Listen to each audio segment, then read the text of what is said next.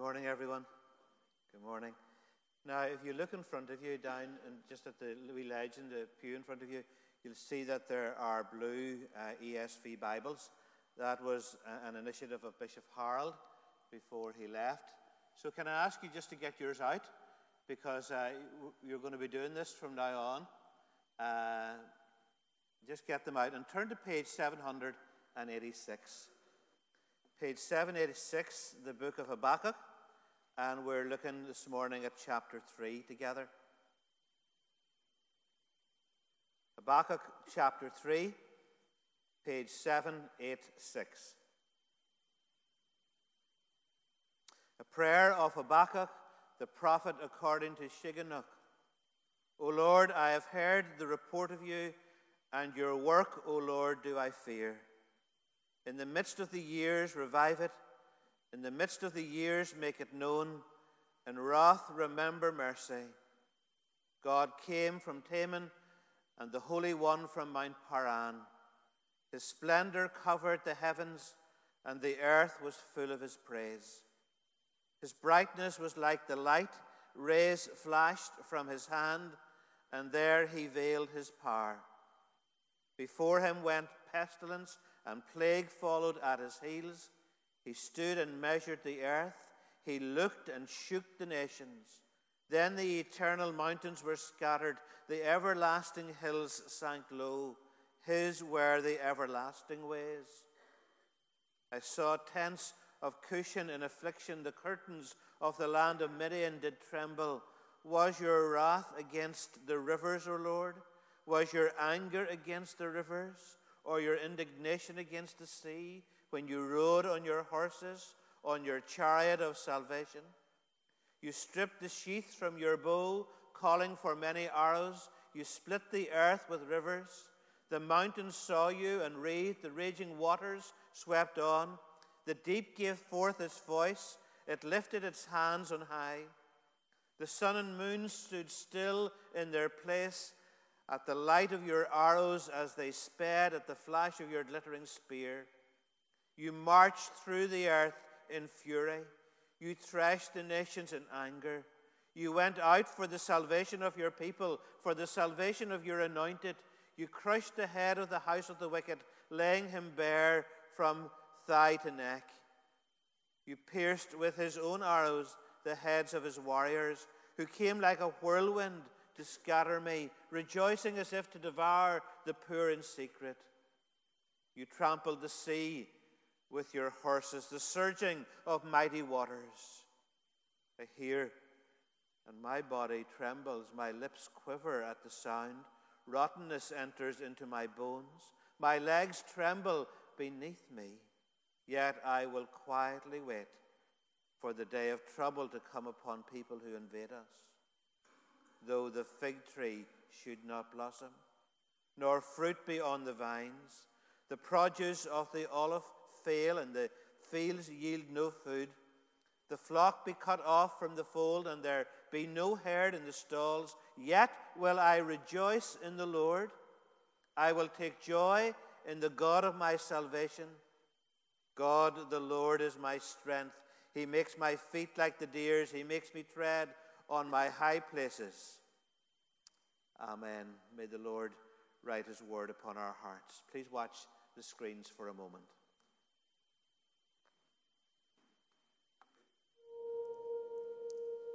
Five churches in Belfast have a dream. Willowfield CFC, Orangefield, UT Belfast and Newton Breda have a dream to see thousands of believers in Belfast unite for 100 days in prayer for a great awakening in our souls, in our city and in our land. In 2010, Pastor Rick Warren shared that he felt whatever happened in the culture in the next 10 years could impact the nation and the world for the next 100 years.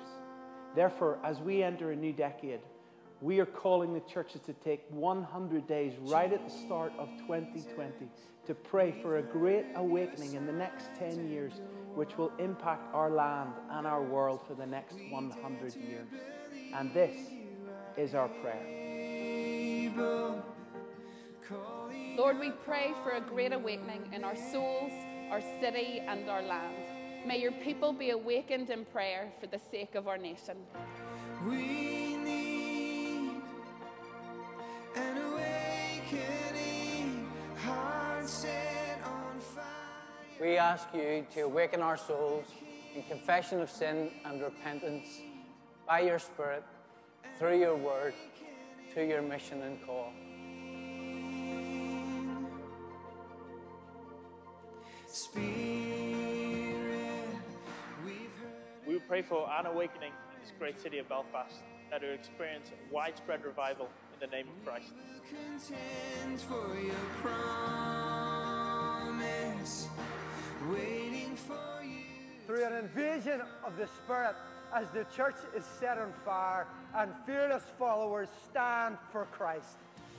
We need an awakening. We pray for an awakening in this great land of Ireland, north and south, east and west, that all peoples, even those we have wrongfully treated as enemies, even those with the hardest of hearts, would know the compassion and grace of Christ. Rise up, rise up, rise up. And all across this land, their lives would experience the salvation and freedom in Christ as the demonic is driven out and satanic strongholds are shattered. Rise up, oh Lord, we have seen. God, we would ask that you would stretch out your hand to heal and perform signs and wonders in the name of our Lord Jesus Christ.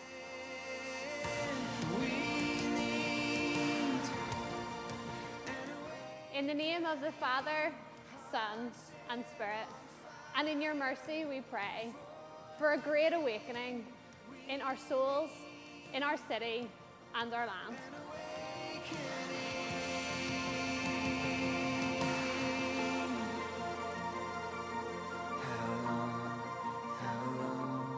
How long, oh Lord, we have seen you move, so we pray, do it again. How long, And so, Lord, we pray this morning, Lord, speak into our lives. And speak in a way, Lord, where it's just not another sermon, but, Lord, where we really hear and make a response that leads to something fresh happening in our own lives and, Lord, across the city and in this land. In Jesus' name, amen. So we're looking at this chapter 3 of Habakkuk. I don't know if you've ever had moments where it's been like your whole life up to that moment has kind of passed before you. Maybe it's been in a dream or in some other experience that you've had. The nearest thing to bringing that about is to move house and to do what is officially called sorting, okay? Before you move, if you talk to my wife, you've got to sort everything. Sorting for me has looked like this, and now Hillary's done most of it okay, but I've done a wee bit. I have almost 2,000 sermons that go back to my days in Kilkeel. And I decided that I wasn't going to move all of these boxes of sermons with me. They're all in A5 envelopes. They're all named, and they're all there. And I decided I wasn't going to move them. I started to bin them, and after about 20, I couldn't do it. So they're going to the RCB archives. I rang up, and they were happy to have a collection of sermons to set us alongside somebody of a more liberal tradition so that they can compare the two. Sorting for me looked like the other night taking down a massive box of sympathy cards from when I was widowed and letters and deciding not to move them again, but rereading them from 8 to 10 to 2 in the morning and picking out about a dozen for family and for Cherith. All the books that I've ever read are on shelves, and they need to be moved to the office in Church House. And it's been a little bit like your life passing before you in a matter of a week or so. And there's a little bit of that in this chapter 3 of Habakkuk that's happening in the life of the prophet. He's looking back, he's recalling what has happened in his own life, but also in the life of the nation of Israel. And it's good to look back in that sort of way from time to time. And as a church, we can look back at people becoming Christians, and we can look back at folks going into ministry and churches renewed and buildings restored and stuff like that. We can also look back at some painful times of loss and grief. And there's so much that you and I can look back at. Not dissimilar, though, to the world in Habakkuk's day. Our country, our land, is in desperate need, as Mark said a few moments ago, of a real move of God. And these are days where the church really needs to rise up to that challenge. It's not only struck me on New Year's Eve as I was here in the building for the time of worship over the new year, that actually what we're starting is not just a new year, but a new decade. It kind of hit me in a fresh way, and that there's an opportunity for us to really make something of that. I don't know if it was a new decade when Habakkuk prayed the prayer that he prayed here in chapter 3 that went something like this: revive your work in the midst of the years. Reveal, make known your power, God, in the midst of the years. Remember your mercy, God, in the midst of the years. 3 little thoughts this morning from Habakkuk's prayer. He prayed, revive your work, God, in the midst of the years. He takes a little bit of time to explore how God had moved in the past. He says in verse 2, your work, O Lord, do I fear. Earlier in chapter 1, he said in verse 5, look among the nations and see and wonder and be astounded, for I am doing a work in your days that you would not believe if told. You see, we need to be those who stand in awe and wonder at how God works and at the works of God. And we can look back as a nation to seasons where God did work in power. Think about it. This church building was built in the year 1872. So somebody decided in 1871 to build this building. That was just after the disestablishment of the Church of Ireland. That was at a period of political upheaval and uncertainty in the land. And yet, there were men and women who had the courage and the vision to actually build this building and pay for it and put it in place in the year 1872. Go back a few years before that in our province here, 1859, Shankill Parish Church of Ireland Church in Lurgan, the preacher's book records the attendance at the beginning of the year in and around 250 people. Towards the end of the year, in the months at the end of the year, the attendance is in excess of 1,000 people. They had to knock down the church building that was there and literally build the building that stands there today. That large building that seats about 1,000 people to this very day. And that happened at a period of revival. This one challenges me personally. 1859, Bishop Knox, the Bishop of Down and Connor, along with Presbyterian church leaders and others, led prayer meetings in the City Hall and in other places for revival.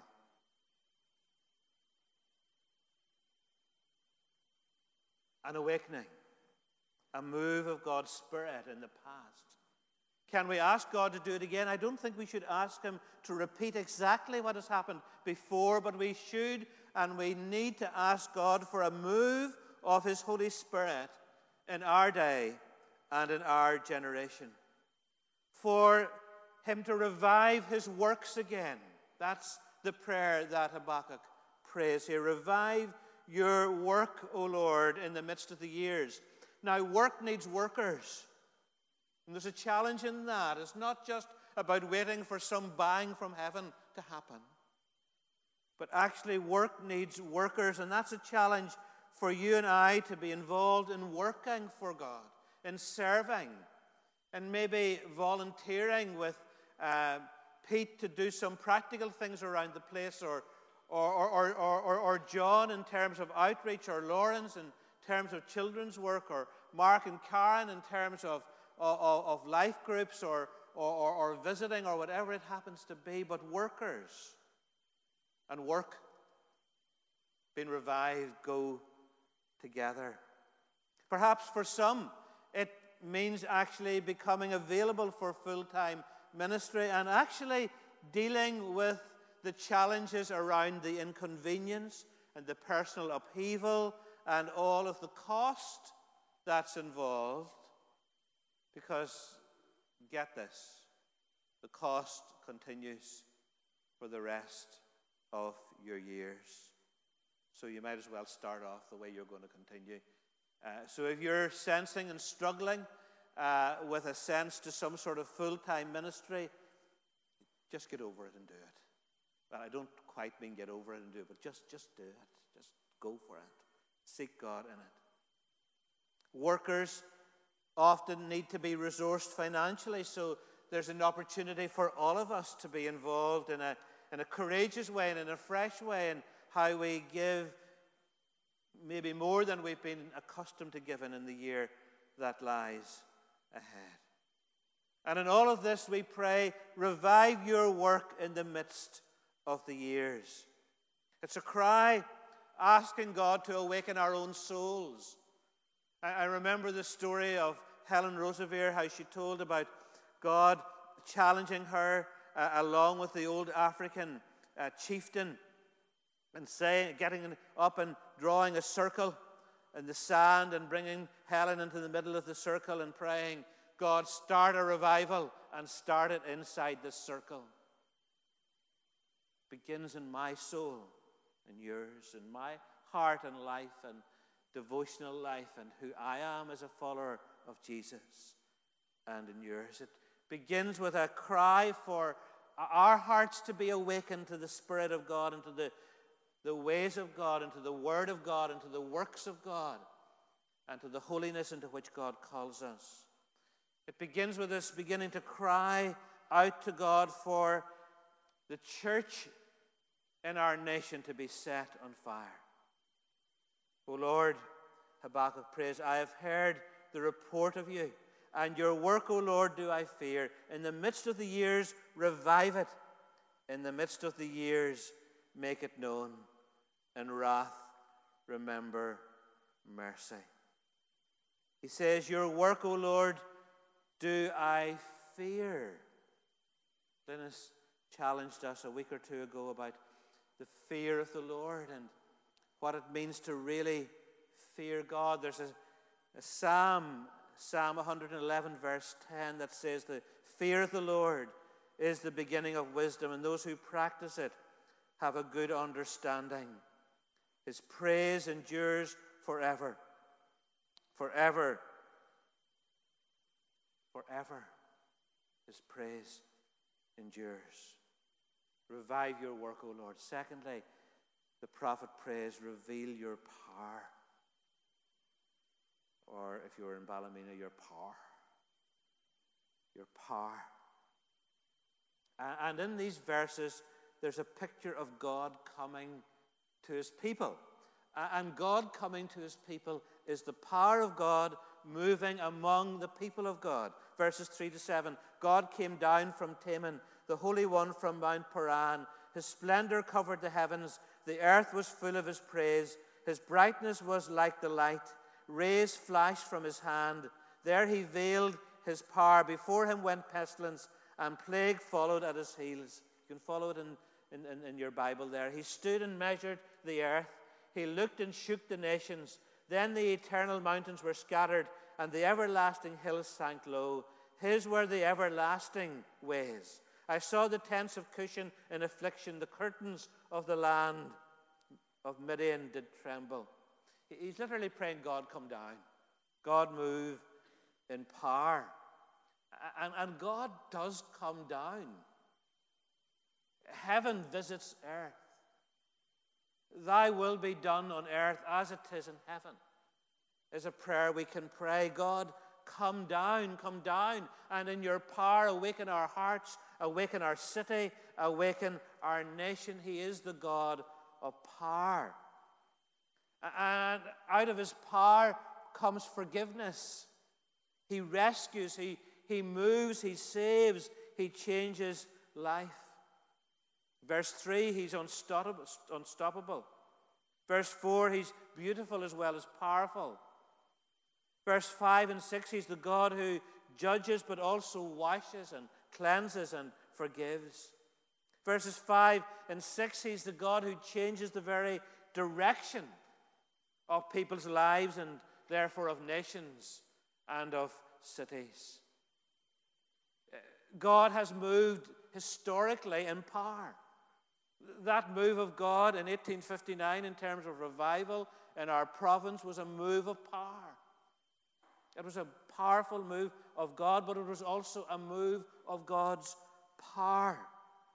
It was a move of God's power that led to people being saved, to people being healed, to people being delivered and set free. In these verses, the prophet uses the language of the sea to speak of evil being overcome and how God's power transforms and actually conquers and overcomes evil, so that lives are changed by the power of God.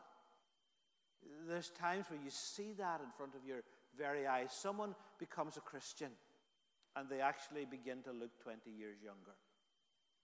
Some of us could do with a touch of that, couldn't we? But you've seen that.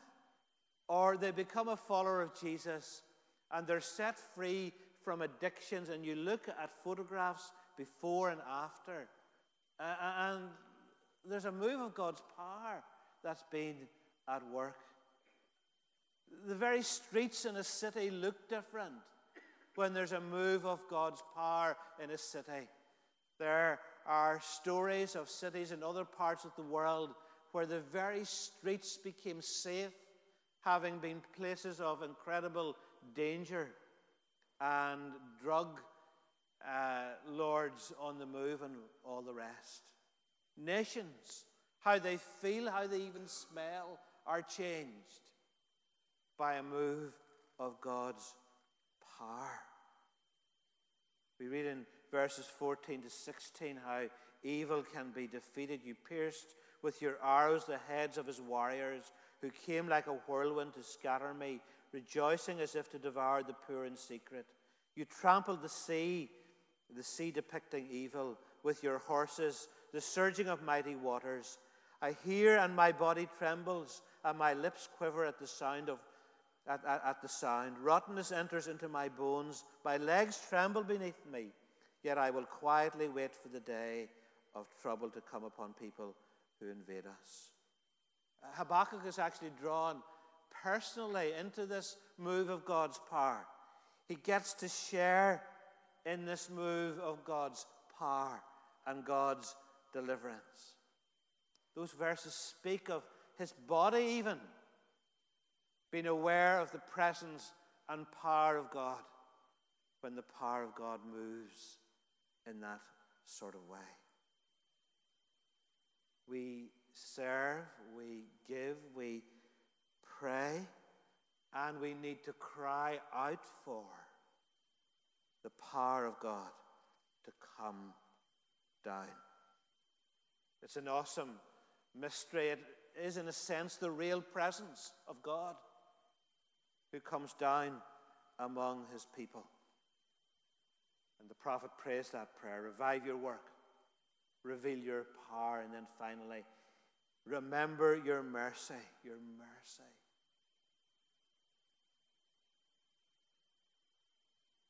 Our country doesn't deserve the mercy of God. Our city doesn't deserve the mercy of God. We need to acknowledge that. We've broken his laws. We're in the process of passing some awful laws. We actually don't deserve the mercy of God. But isn't it a good thing that God doesn't give me or you what we deserve? But he deals with us out of mercy. Let's never forget that. Anything that we have, anything that God has done in our lives, we don't deserve any of it. None of it. We deserve judgment. But he gives us mercy. And the prophet here cries out for mercy. And we need to be a church that cries out for the mercy of God. Christians in Belfast, of whatever age, tradition, background, colour, whatever, we need to be crying out for the mercy of God. I hear Habakkuk said, and my body trembles. My lips groan at the sound of as rottenness enters into my bones. My legs tremble beneath me. He's aware that God is the God who judges individuals, churches, cities, nations. But he cries out for mercy. Friends, please, can you and I increasingly be alone before God to cry out for his mercy?